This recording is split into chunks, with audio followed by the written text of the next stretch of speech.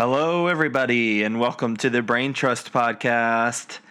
My name is Adam, and I am a game designer in Glendale, California. And my name is Will. I am a game designer in Boston, Massachusetts, America. Welcome to the official branded Wendy's podcast of tabletop role-playing. We have partnered with several burger joints for this one, and we'll just be talking about... I'm currently eating some products, so... I like to think that by the time this airs, that will have all gone away. It has made... for those of you that don't know, Wendy's, the burger chain, made a branded role-playing game for the biggest podcast in role-playing to play.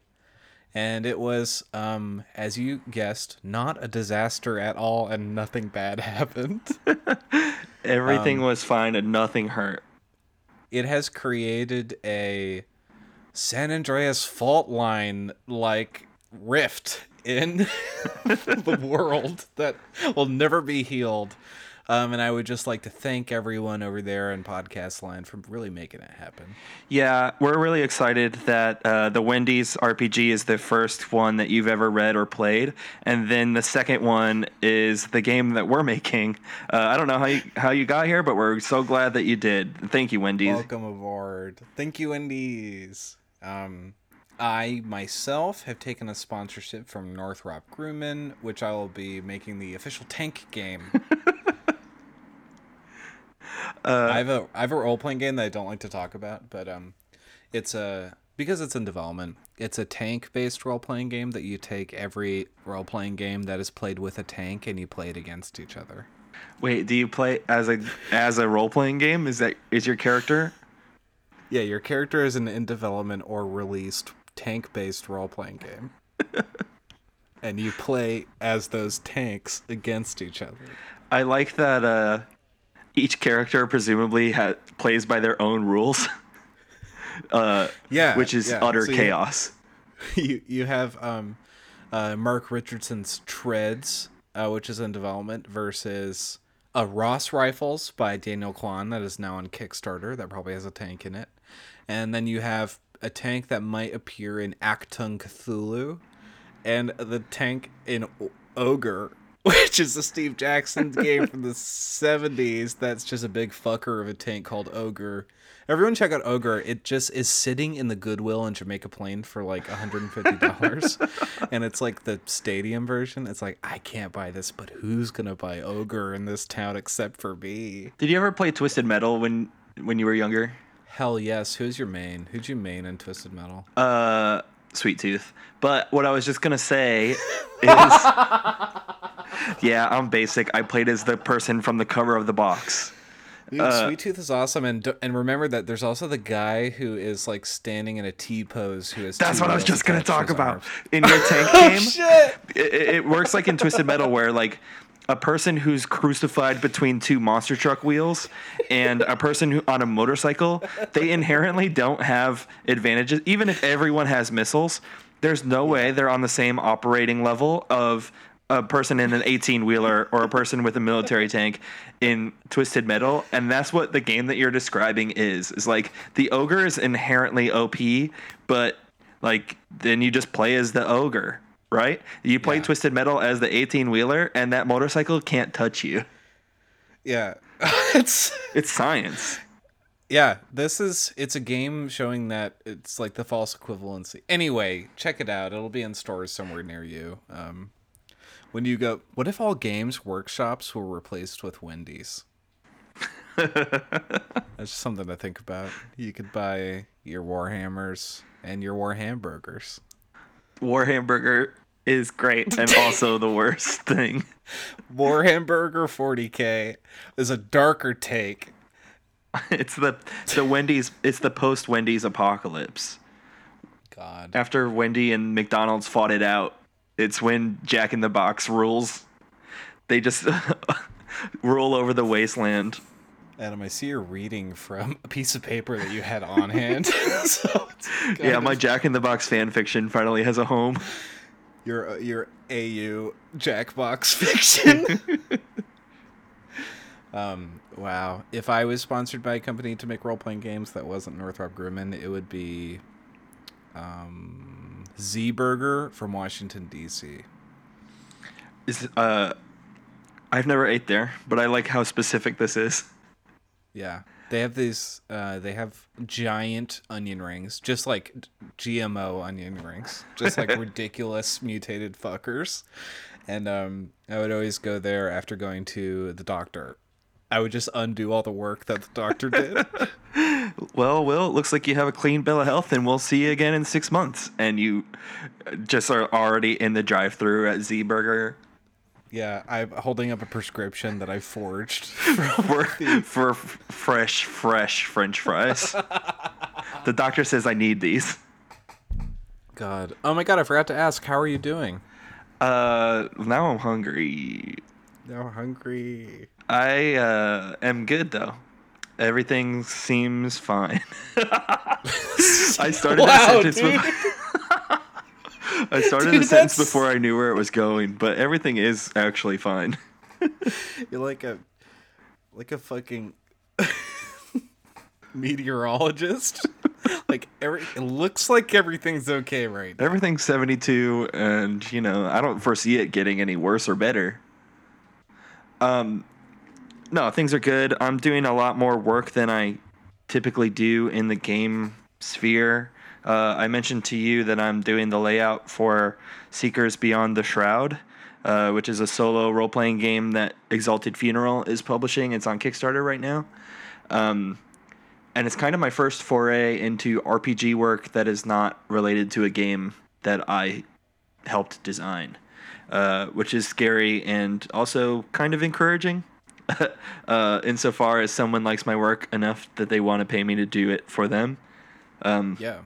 But it also feels very daunting right now in that the scope of their game is quite a bit bigger than the stuff I'm used to working on. So I want to do them a good job, and I'm just starting to tinker with it because I also just have my regular like games workflow of myself, and tour starts in 3 weeks or something. So I'm making sure I know the songs for that. And at the time of recording, Big Bad is coming up, so I've been doing a lot of work getting ready for that, and very excited to have my games and other people's games in my backpack at all times and available. Yeah, so and throughout the episode we're going to hear you interviewing people at Big Bad. Yes. Playing for the game design, and that I'm so excited to hear that. We had such a good time playing 2 weeks ago that I'm bringing the game on the road, and I'm just going to stick a microphone in people's face and tell them to draw a card. I was also at Big Bad Con, and if I didn't get to see you, I'm really sorry. I was stuck. And next time, hopefully I'll get to see you. So I know you were taking a few meetings. Was it just like you were stuck in a meeting, or? Do you know? So actually, inside of each elevator shaft is a small interior room in the bottom of it. Yeah, I saw Mission Impossible 1 this weekend, so I know what you're talking about. Yeah, so it's me, it's Tom, it's Ving Rames, and I am in the bottom of the... Yeah, it's comfortable for me. It was the cheapest room in the hotel, which is great because it's the Bay, and the food was okay, so...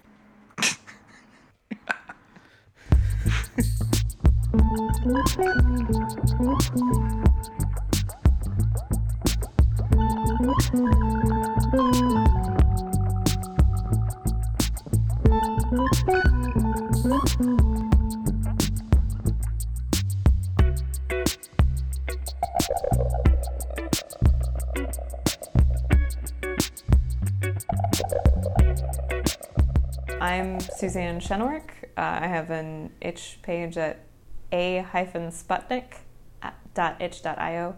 I'm at S'more of Babylon on Twitter. And I have a game on itch, and I have a Golden Cobra game that I keep meaning to bring over to itch one of these days if I make it look nice. Okay. What is something you do for the royal family, that is game design, that has prepared you well for this journey? I feel like I've spent enough time playing a variety of games, many of which I feel the more you play games and the more you go, this is really badly laid out, or this doesn't make sense, this is way too complicated, that prepares you very well for making games. Especially the more games I play and the older I get, the more I am running out of patience for anytime I see like a big game book. It's like 9.5 by 11, 300-page books. I'm like, why is your game so long, man? There's no way I can navigate that. Do you find that you have a lot of driving force from seeing games that you don't want to be like, more than you find games that you're inspired to create by? I find that I'm more interested now in finding a way to make mechanics match intended experience. And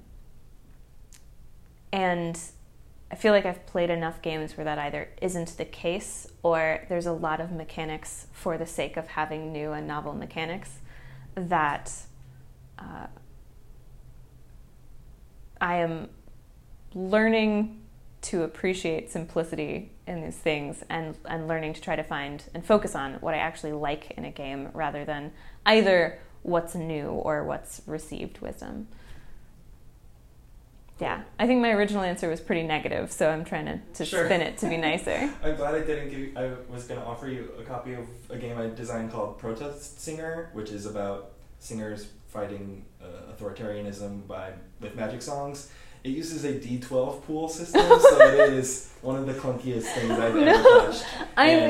As much as I think you'll like the premise, I know not just you, but many people will not like how it works. It should be a PBTA game, and it should be nice. I mean, sometimes novelty is fun, and sometimes having a dice system that is weird or interesting, in like big air quotes, interesting, is part of the fun of the experience. You're like, this is kind of janky, or this makes me think about rolling dice in a way I don't usually think about it, or it highlights the goofiness of whatever you're doing.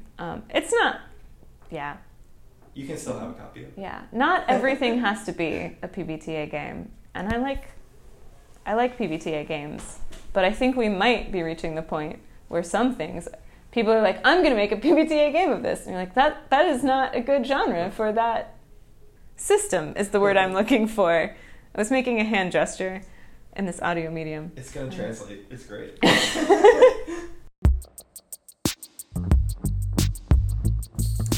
Hey Brain Trust, it's me, your boy, Jason Brown. I'm out here with Adam at Big Bad Con, enjoying myself, having a good time playing games, talking about games.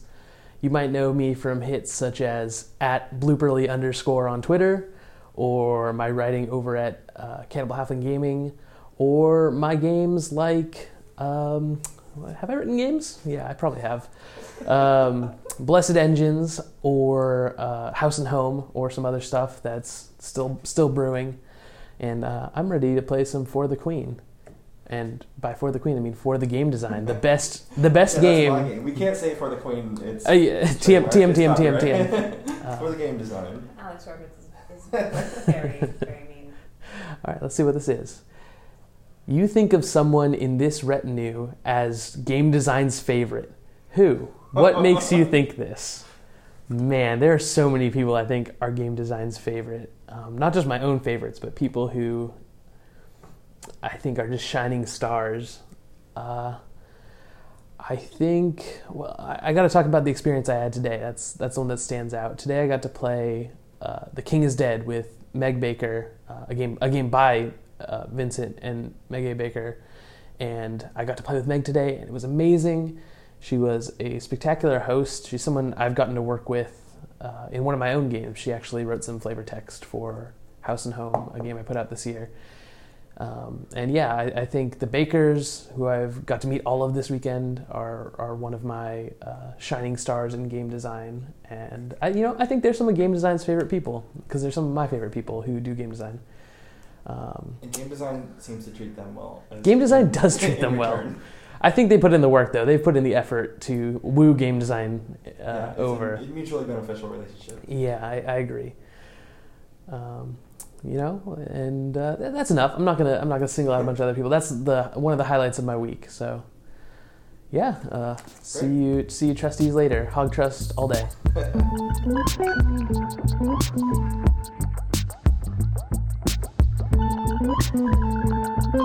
And we're back, and we're talking about A Guide to Casting Phantoms in the Revolution.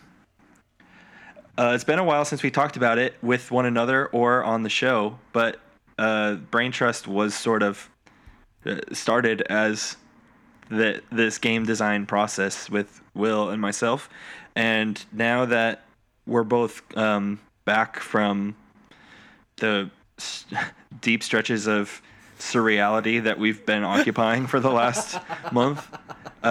Deep space. We're back from outer space. Yeah, we are getting back to it and figuring out what the game is and how it works and how best to make it a product that we're proud of, that we want you to be happy that you supported, and all the things that come with making this thing that was an idea into a reality. If you want more like granular updates, like literally what we're doing every day, check out the Discord.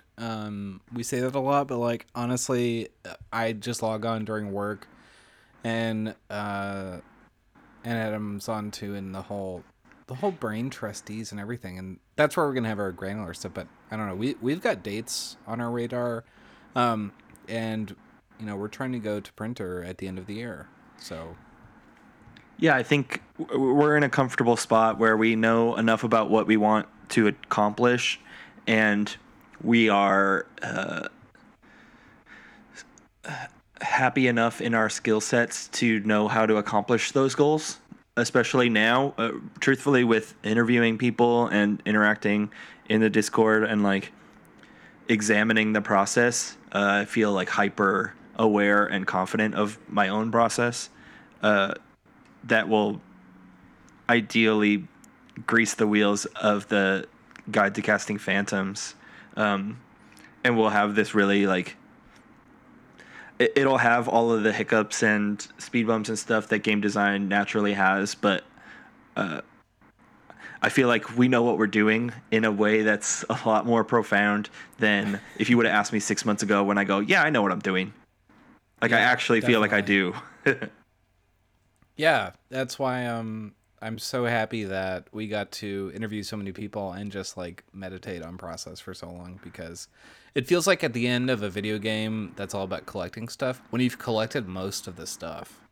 Yeah, you'll never collect all the stuff. You got to get like a cable to plug your Game Boy into your friend's Game Boy, and like it's a whole thing. No one has that cable. No one has the cable. And like, although you would love to have Scyther, it just is not going to happen. You got the wrong one. Will have to do. Yeah.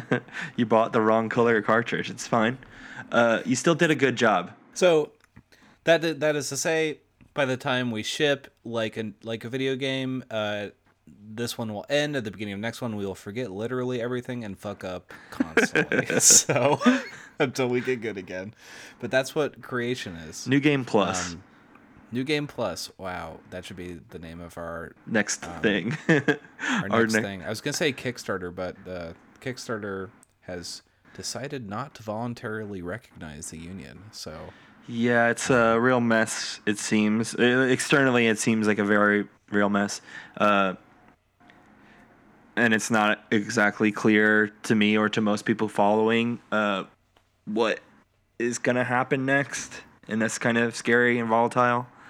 Yeah, there's no boycott, but we're just standing by for what the union has to say. Yeah, and in the meantime, we'll keep making stuff and we'll keep finding avenues through which to release it. So it's just we'll persevere. We didn't need them before. We don't need them now. But we're here for the. Nah, take that part out. It was already too negative. But I was gonna say, like we, our what do I want to say? We support like the workers' efforts through and through, and I think it's really on the hands of the people higher up to remedy their situation. And then thusly the situation that like all creators and backers are having currently, which is like the shrug emoji. All of us are just like, what are you doing? And even if, how are you going to fix this? Right, yeah, because it throws backers into the position of like, I could feel icky about being part of Kickstarter, or I could feel worse not supporting, for example, marginalized designers in the greatest profit avenue that they have. Right, it's a real catch-22 for the people on the outside, which isn't to diminish the struggle inside, but everyone's got their own level of involvement in the whole process. Yeah, and like I was talking jokingly on Twitter the other day that we're ending the golden age of games. Like the golden age of games is probably like when the Forge shut down to last week, when Wendy's released a role-playing game. That really was a moment on a timeline. Yeah. So we're now in the Silver Age, the game Silver Age. In Greek mythology, this is when Zeus just starts killing people, and this is game winter. We're entering the darkest period of game design, so I wonder what darkness awaits us.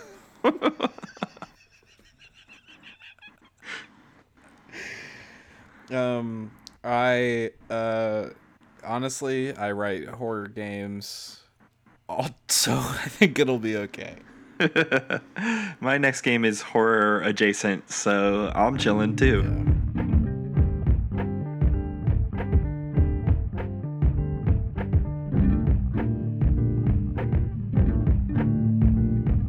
It's wonderful to be back. I'm Radio's Alex Roberts.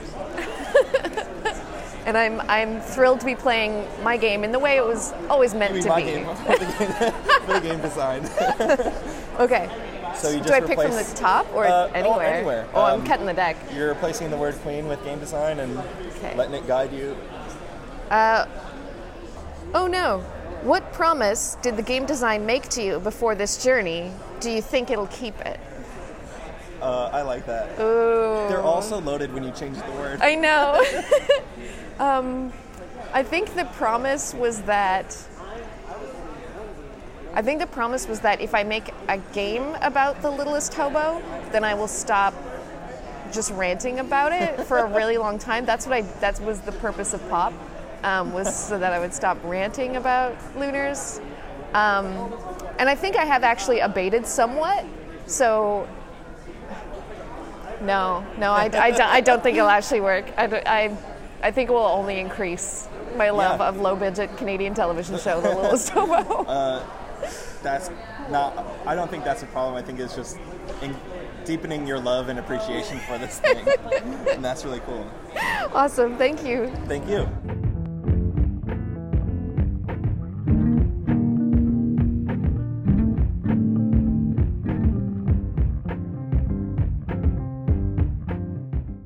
All right, so I'm J.R. Goldberg. I'm at Wrestling Bubble on Twitter. I have the Doakite Kickstarter that is funded now. It funded in 30 hours or so, which is cool. And the game I'm probably most well known for outside of that is Cementville, which is a game about being poor witches and wizards in the crumbling Midwest. All right, and now I'm going to draw a card, right? Yes, great. All right. I'm going to cut to the middle. Cool. I don't want to draw the top card. It's too ominous. Yeah, exactly. All right. What do you do for game design that anyone else can do, and why does game design make you do it? Oh, boy. Well, I guess the easy answer is write bad games. Anyone else can do that. But I do it because I think that writing games that are in some way failures or unplayable or flawed, flawed is probably the best word, is probably a more instructive experience at this point, and the biggest strength of communities like Itch. I think it's sort of the new frontier of gaming. When we were growing up, you and I are probably roughly the same age, the only games we got were essentially these AAA titles that were these giant hardcover glossy books with hundreds of thousands of meticulously crafted words. And we, in my mind at least, I expected that to be the only way that game design was successful. But to spend a couple of days writing a game where you get to be Charles Bronson and you have one move with 2d6 and 30 people ever look at it or whatever, like, that's just as instructive, because someone else may look at it and it may spark something for them that looking at 5th edition or whatever would never in a million years ever bring up to the forefront of their mind. Awesome. All right.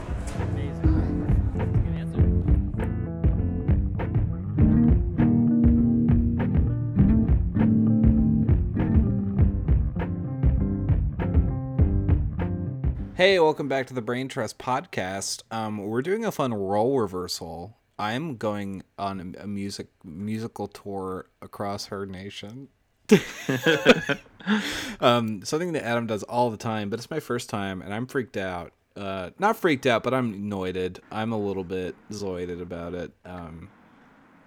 You have the any, good anxiety and the bad, and at the same time, and you can't tell which is what. Yeah, I can't wait to flex night after night, and I also can't wait to figure out where I'm sleeping. Or how the car ride will be. So I think if you have any tips, I don't know. I want to play role-playing games while in the car. That's tricky. So I've been doing this now. I've been a touring musician since I was 19, and I'm 31, so 12 years. And from when I was about 22 or 23 is when it started being a profession. And those first few years, before we started recording, I was talking about having a very poor memory, which is a shame. I was going to say they were great, but I also would be hard pressed to tell you a lot of things that I remember from that era. I kind of just remember throwing caution to the wind, and this was also in the height of my crime think readership of dumpster diving. I lived in a squat for a little while, and oh, cool, had very much that lifestyle that tour couldn't fuck up. I didn't have money, but I didn't have bills. I knew where I could find food if I needed it, and we could just, play music. Didn't matter how successful it was, as long as we got to the next show and had enough gas to do that, which is very liberating. And now that I'm older and I have a dog, I have a partner, I have rent to pay, all of these things are much more damning. You sold out. I sold out. You sold out. Hard. Yeah. I grew up, I guess. I think it's often I'm an adult now, and just having thing that happens. Responsibility and considerations, and not being able to just go, it's all fine, I'll figure out where I'm gonna sleep later, is it's a good thing. But also when you're in a tour situation where that becomes a question you have to ask, I don't know I know the answer in 2007. Oh wow! We would post on MySpace, so it's got to be a much different game now. But I would say specifically about games on the road, I bring my Kindle now. If you have any sort of like PDF reader, Oh, nice. Yeah. it saves me a lot of space in my baggage, which is very high stakes realty. And then I also have just, infinite amount of games that are accessible. So if somebody wants to play a horror game or a comedy game or whatever, I just sift through the contents of the Kindle, which has 400 games on it now, because those are the only books I read anymore. And that's really nice to have access to without stuffing books in my bag. I would also suggest anything you can, or download a Dice Roller app. You might already have one, but I used to think they were hokey, and then I would lose just the D8 of a 7 set. Oh. And I'd be like, well, I'm never going to use this set of dice again because one of them's missing. I can't swing a longsword anymore. I would say that's a good thing that I can extrapolate. You will lose stuff on tour, so don't bring anything that you value super highly. Okay.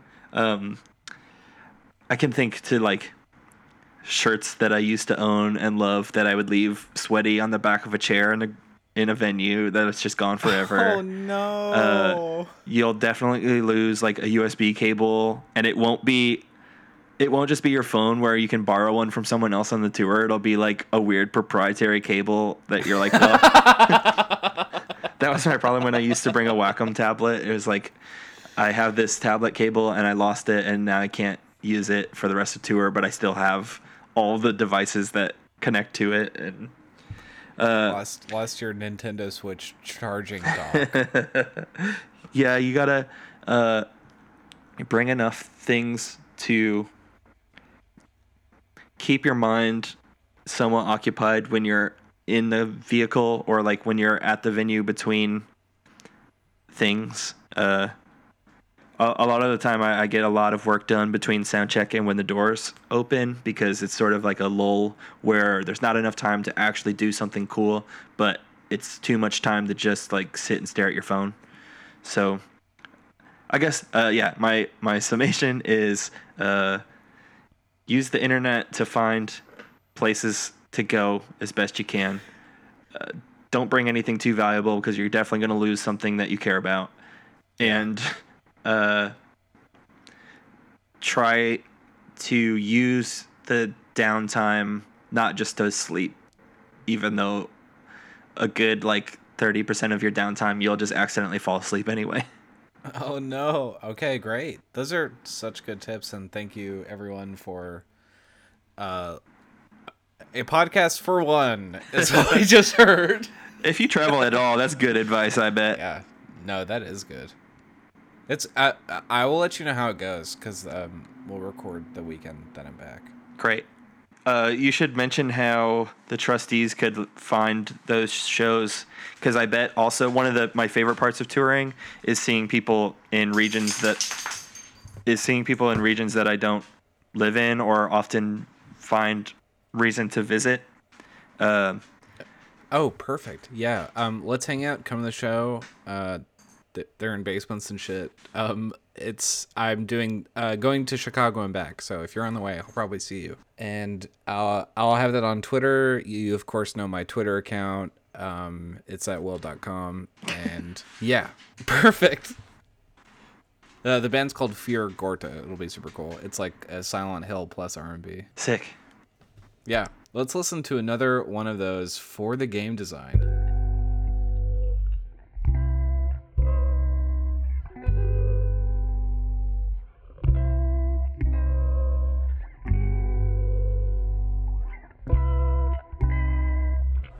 Hi, this is Mabel Harper, musician and game designer.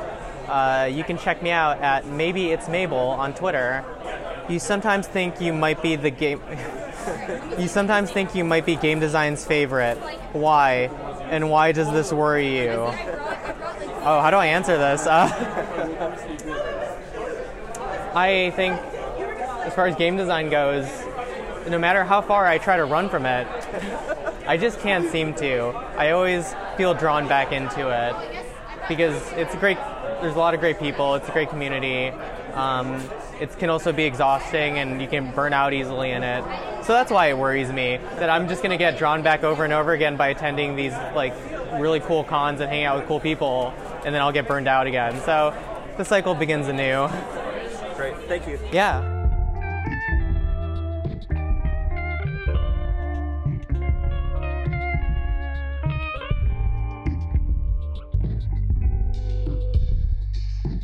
Hi, this is Nell Raban. I'm on Twitter at Nell_do_well. My itch.io page is nell-raban.itch.io. I'm a game designer and freelance game writer.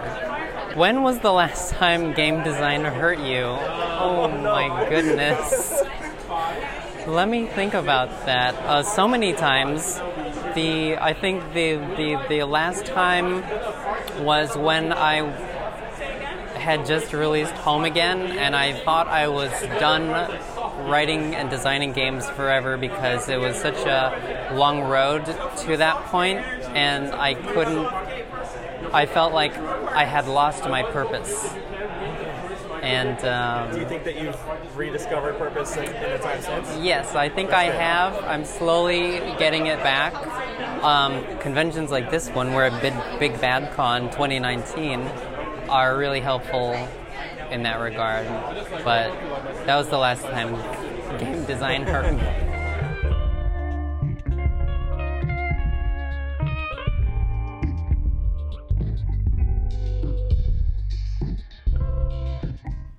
So I've been playing some games. Yeah, tell us about those games. You have to do it like a talk show.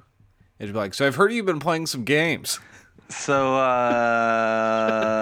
have you seen this? You heard about this? Will's been playing... What's this? What is the deal with games? See, Will's been playing a few games. I have not been playing any games. I still don't really have a group since I moved. So please tell me everything about your gaming experience and let me live through it. I just have two notable experiences, and thank you, Jimmy, for the intro. It's so great to be here in 30 Rock. I'd like to play Bananagrams or whatever they do on the Jimmy Fallon show. Do they play board games on Jimmy Fallon? How do I get a game? Oh, dude, you could design. That's what I'll do. That's my Holy corporate shit. sellout. I'm going to design the Jimmy Fallon role-playing game. Because on Stephen Colbert critically rolled on the Colbert Big Show. I think I heard about The Tonight I think Show. my mom told me about that. Yeah, it's pinned on Matt Mercer's Twitter page. Why do I know that? Because I wanted to go dunk on his ass for working with Wendy's. So I looked at his Twitter page. Why is the big voiceover guy do big mistake? I'm probably going to delete that, what I just said, because it was mean. But actors just make mistakes. They're not geniuses. And sometimes they're dumbasses, like in this example. Sometimes they're dangerous. Anyway, I played... do you want to hear about a game that I played that weighed 25 pounds? Or a game where an orc made fun of me so bad that I stopped playing? Both of those sound like very good stories. Okay, so... Gloomhaven is this giant board game that has hundreds of hours of playing. It's like an adventure game. I grew up playing... My first, hardcore game, my first game-ass game was Hero Quest, and I credit that as, the first time I got into role-playing adjacent things. Hero Quest, you basically run around a dungeon and look at furniture. That's, the big thing you do. And get fucking killed. But I played Gloomhaven, which is, perfect balance of Slay the Spire, which is a digital game where you, deck build, and you got this deck, and I was this little creepazoid tinker guy, and it was really fun, and it took all day, and I drank 2 cups of coffee and an energy drink, and I was just vibrating my mind out while optimizing this game. But it's cool. Gloomhaven's neat. It's expensive and huge, so it's this big thing you have to schedule your life for. I think the way some people might treat RPGs, we're having a special weekend where we play or something like that. I dug it. That's a big old game. I saw that they announced this weekend that they're doing a smaller version of it. I'm not sure how much smaller, but it is basically designed for accessibility for someone who can't confront a 25-pound box. Yo, confront is the perfect word for what it is. I've considered buying it a few times, especially when it was still crowdfunding, because it was shockingly cheap. Like, it didn't make sense that it cost what it cost. I think that was the time it would take them when they overthrew the factory that was printing it. So they just had to pay for the militia that would do the overthrowing. They have to just pay the hourly rate and the retainer and the expenses. But I don't know. Check it out if it gets cheaper. It's cool. You know what's wild about it is that it has like monster AI. Like, you'll walk into a dungeon and a bunch of bandits will be like, "Hello, get out of here," and they'll come and try and get you. But there's basically, you have to control the bandits and like how they move. And I was playing with my friend Alex, who is super great, and they sent me a test that was like, here's all the edge cases in the form of tests, and it like basically makes you into a monster brain.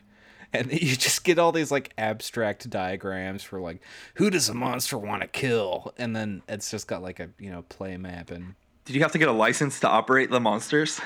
It's honestly like a commercial driver's license, like how complicated it is.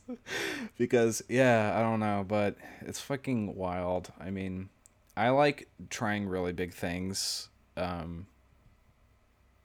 So this is just one of them. And this is not the game in which an orc made you quit, right? No, yeah. Okay, so I also played Shadow of Mordor, which is a Middle-earth video game where you play this, like, normal-looking guy named Talion and a wraith in the same body, and they just, like, are cool, and they go kill orcs and stuff. Anyway, it's got this thing called the Nemesis system, and it means that there's a whole army of named orcs that have beautiful British accents, and their names are like Grobulor, Fuckhead, or Tumor Guy, or Feta, shit like this. And they all have personalities, and they all make fun of you in specific ways. And I had played the first one. I'm playing the second one right now. In the first one, I'm a very stubborn game player that I will just not lower difficulty, and I will just treat it as a me problem. Like, it's not that the game is this hard, it's that I am not good enough.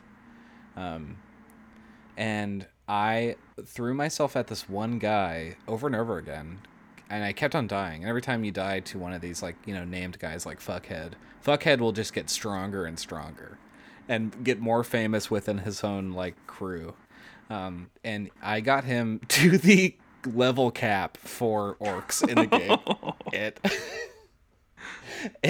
I would be like, I'm not gonna fuck with this guy for this life, so I'm gonna go to something else. And he would roll up and be like, "Oh, hey, little dude, let's roll."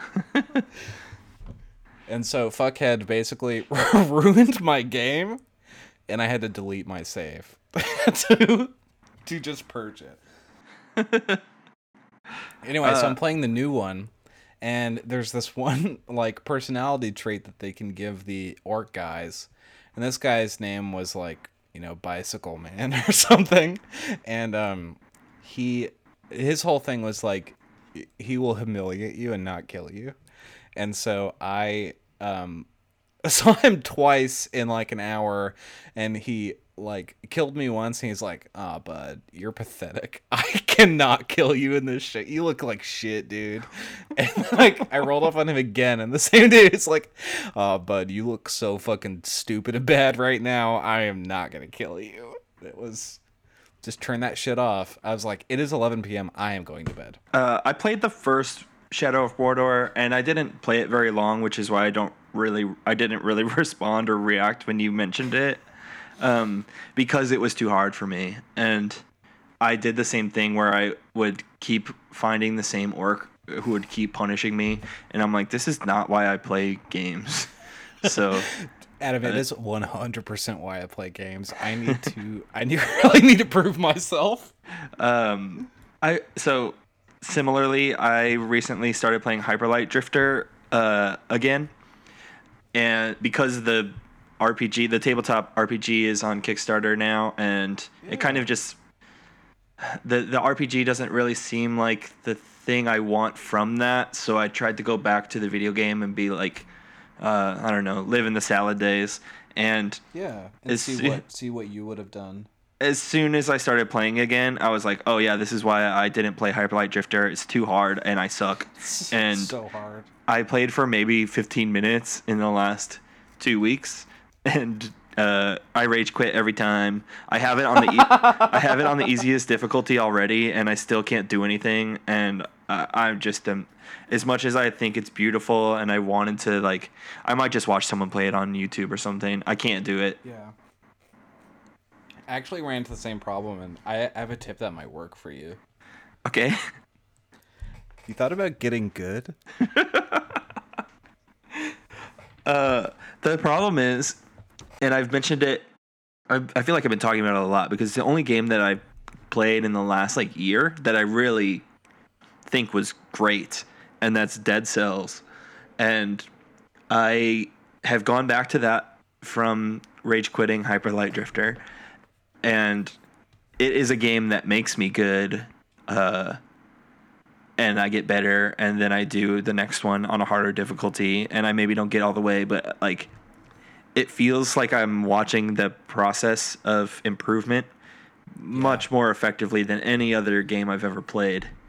I'm loving Dead Cells. I have been playing it for the past 2 weeks, and the goals, the soft goals it gives you inside that game are so fun. It's really clever and well done, and I think there's something to tabletopify about it. Yes. Where yes. Here's a level, right? And if you get from point A to point Z, then you finish the level. But if you do that in 2 minutes, you get a special reward. If you do that without any enemies touching you, you get a different special reward. And certain enemies, if you do engage with them and defeat them, they'll drop a blueprint for a weapon that's stronger. So if you then later build that weapon and use it, you'll have an easier time accomplishing those goals of the time thing or getting 30 enemies or whatever. And if you don't care or want to, if you're not the kind of person who sees yourself wanting to get better and going through the whole boss cycle and everything, getting from A to Z is already its own accomplishment, and I think that's really cool. Yeah. Because they're all sort of optional. I guess I would call them tertiary in that my objective is to finish the level. If I manage to accomplish these other objectives too, that's awesome. That's a bonus. And then now that I've played it enough times, I have a refined process, and I know how to accomplish particular sub objectives. Right. And that feels like I'm doing a really good job, and the game rewards me for that. And it's all cumulative. So you're not doing a different thing, you're just doing the thing way better. And yeah, I was thinking tabletopifying it, it's if you think of getting to the end of the level, it's finishing a scene, starting and ending a scene while role-playing in it.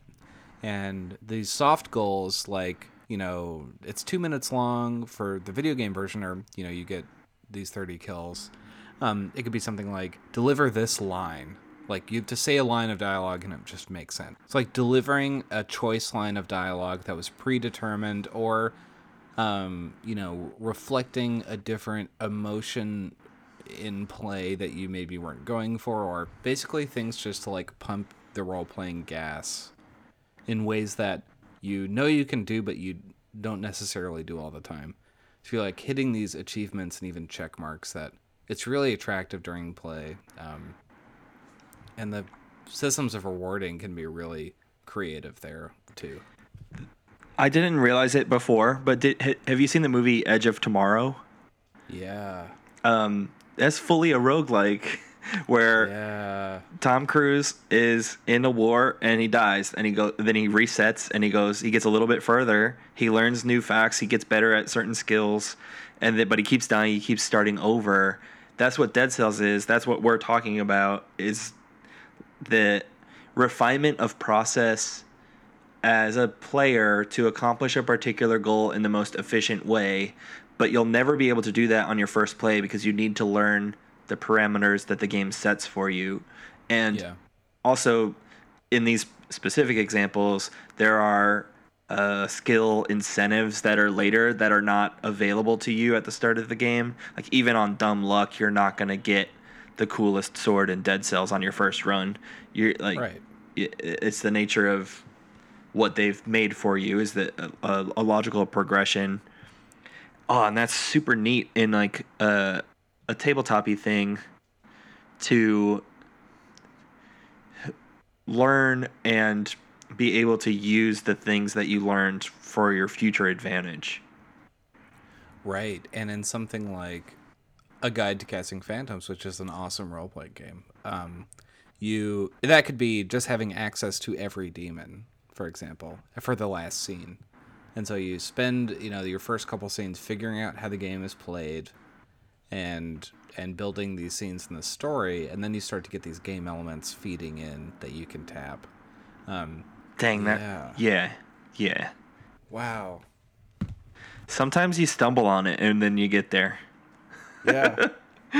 I did not see us talking about video games and then having the light bulb come on. The light bulb's on, everybody. I also think it's good when we, as designers, not just you and I on the show, but expand your focus to other media and like find those things that don't exist or that you're less aware of, or you in other things. Like, how does this thing that feels a particular way in a video game translate, even just to, feelings wise, not even like you get the sword and then you die, but you have the sword, right? Like, what does it feel like to get better and then use that information in the future? In tabletop, or we talk about movies all the time. I freaking love movies. It's where so much of my understanding of a story and character and plot come from. And if I just buried, as much as I do enjoy and still read a lot of games, most of my games education does not come from reading other games. Yeah, and it just it shows you what things are possible and what things one mode is good at and one isn't. But what I'm the most interested in is what are the things that only tabletop can do? Like, what are the strengths there, and what of other traditional media is it just not possible? And so that's why we make games, everybody. That's why we're out here sponsored by Wendy's. God damn it. Let's listen to some people at Big Bad Con.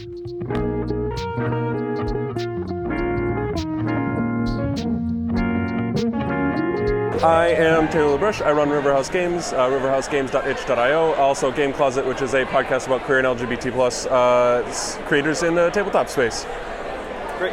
Oh yeah. I'm going to draw The Queen Had You Punished Once. What about the memory of that will stay with you forever? I have an exact answer for this that comes directly to mind. My the first time I did, what is that? Game Chef. The competition, kind of proto-game jam. I wrote a game that I am very proud of. It's called 5 Alarm or Promcalypse. It's about teens who cancel prom so that they can go reignite the sun. Along the way, they find out that Guy Fieri and his 5-alarm chili have stowed aboard, and the chili is now killing people. It's a very silly premise. Everybody at Game Chef hated it. And the critique that I got for it was not helpful critique. It was not constructive criticism. It was, hey, I really do not vibe with the concept of this game, and therefore I don't like it. And that almost got me to drop out of game design. It was horrendously bad. It was not a great experience. So that was my first experience learning what is and isn't critique that I want or should listen to. And I decided, you know what? I am going to take this and run it in shovel it into my Steam machine of spite and just make more games that are weirder. more games that are gay, like more games that are just like off the wall because I want them and I don't care what other people think. So there we go. Hi, I'm Adira Slattery. You can find me everywhere by Googling Adira Slattery. I'm on Twitter at Adira Slattery. My itch page is adira.itch.io. Yep, it's my name everywhere. Great. Game design thinks more highly of you than you do of yourself. How do you know this? So, I've sometimes struggled with feeling like the games that I make are good, like that I really should be showing them to other people, and as a whole, the community and game design in general has been really nice, just dispelling me of that notion, and people are always so just welcoming and great and wonderful, and being no, put everything out there, put it all up, and it's just great, and I try and reflect that energy out into the world now. So that I can think more highly of other people's design than they do themselves.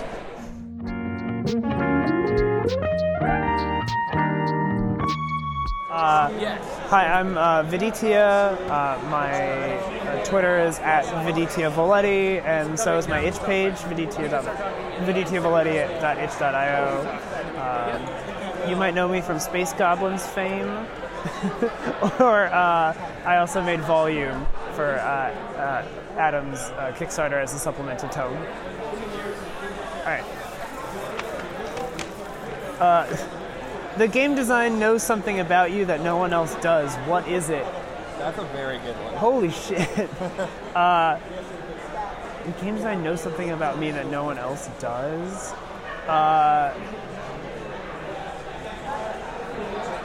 It's in answering this, I'm now just telling a bunch of people stuff about what I want out of my game design that I don't tell people. Know something about me that no one else does. My unfulfillable want to just exist in a fantastical setting, you know. I'm definitely constantly trying to bring whimsy into my life in some form or another, and so it's all of my game design is always just kind of about that, and so doing that, when I'm okay, I want to make a game that uses Legos, or I designed a game and I was what if I just have them use Legos because I just want to I want an excuse to use Legos more, or play with them more, I don't know, I wish there was just more fire around me, so let's make games that use candles. Just all of these small things, I think it's I use games to learn, I've been making games to learn about game design, and I love just, theory and, social interactions, but it is also, the game design knows that I, above everything else that I do for game design, just wants to, it just wants to fill my world with that, and I'm just alright, this week I'll spend all my time and force all my friends to play with Jenga pieces. Awesome. That was great.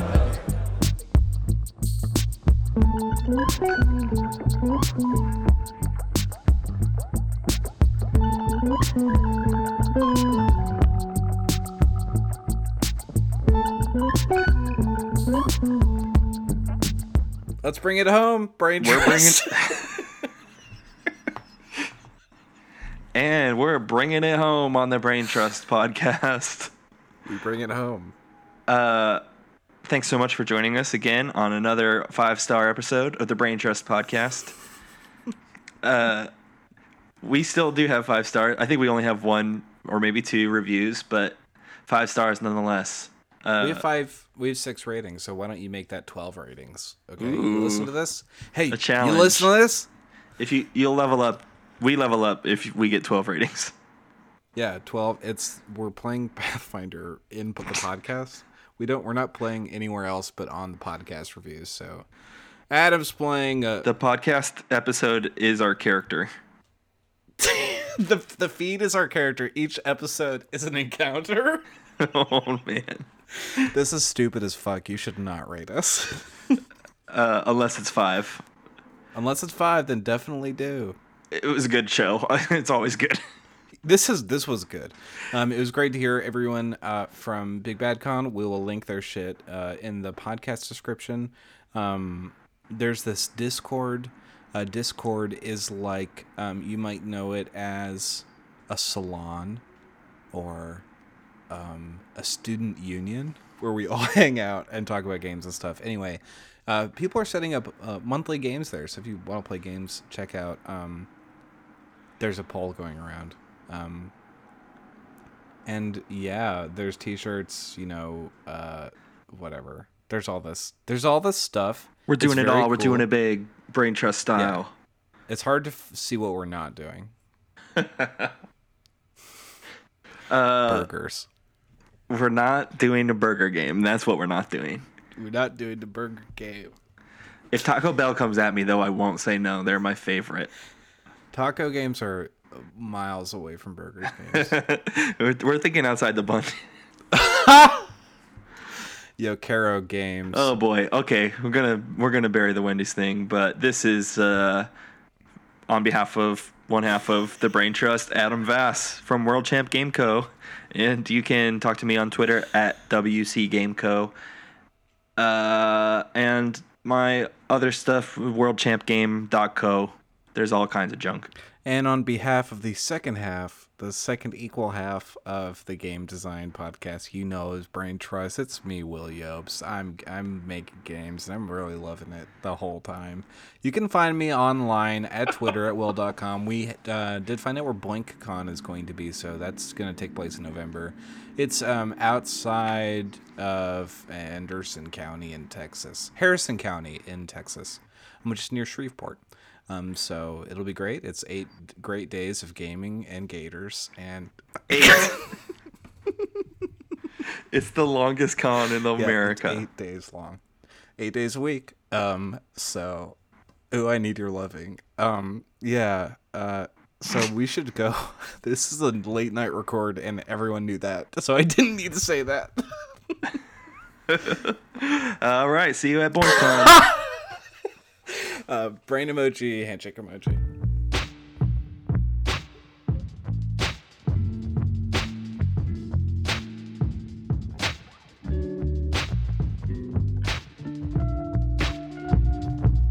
Hello, Brain Trust. This is Adam Vass, a tabletop game designer from Glendale, California, coming at you live from the floor of Big Bad Con 2019 in Walnut Creek, California. And we are here today playing For the Game Design, my brilliant hack of Alex Roberts for the Queen, where we ask game designers about their game design in a savage and brutal way.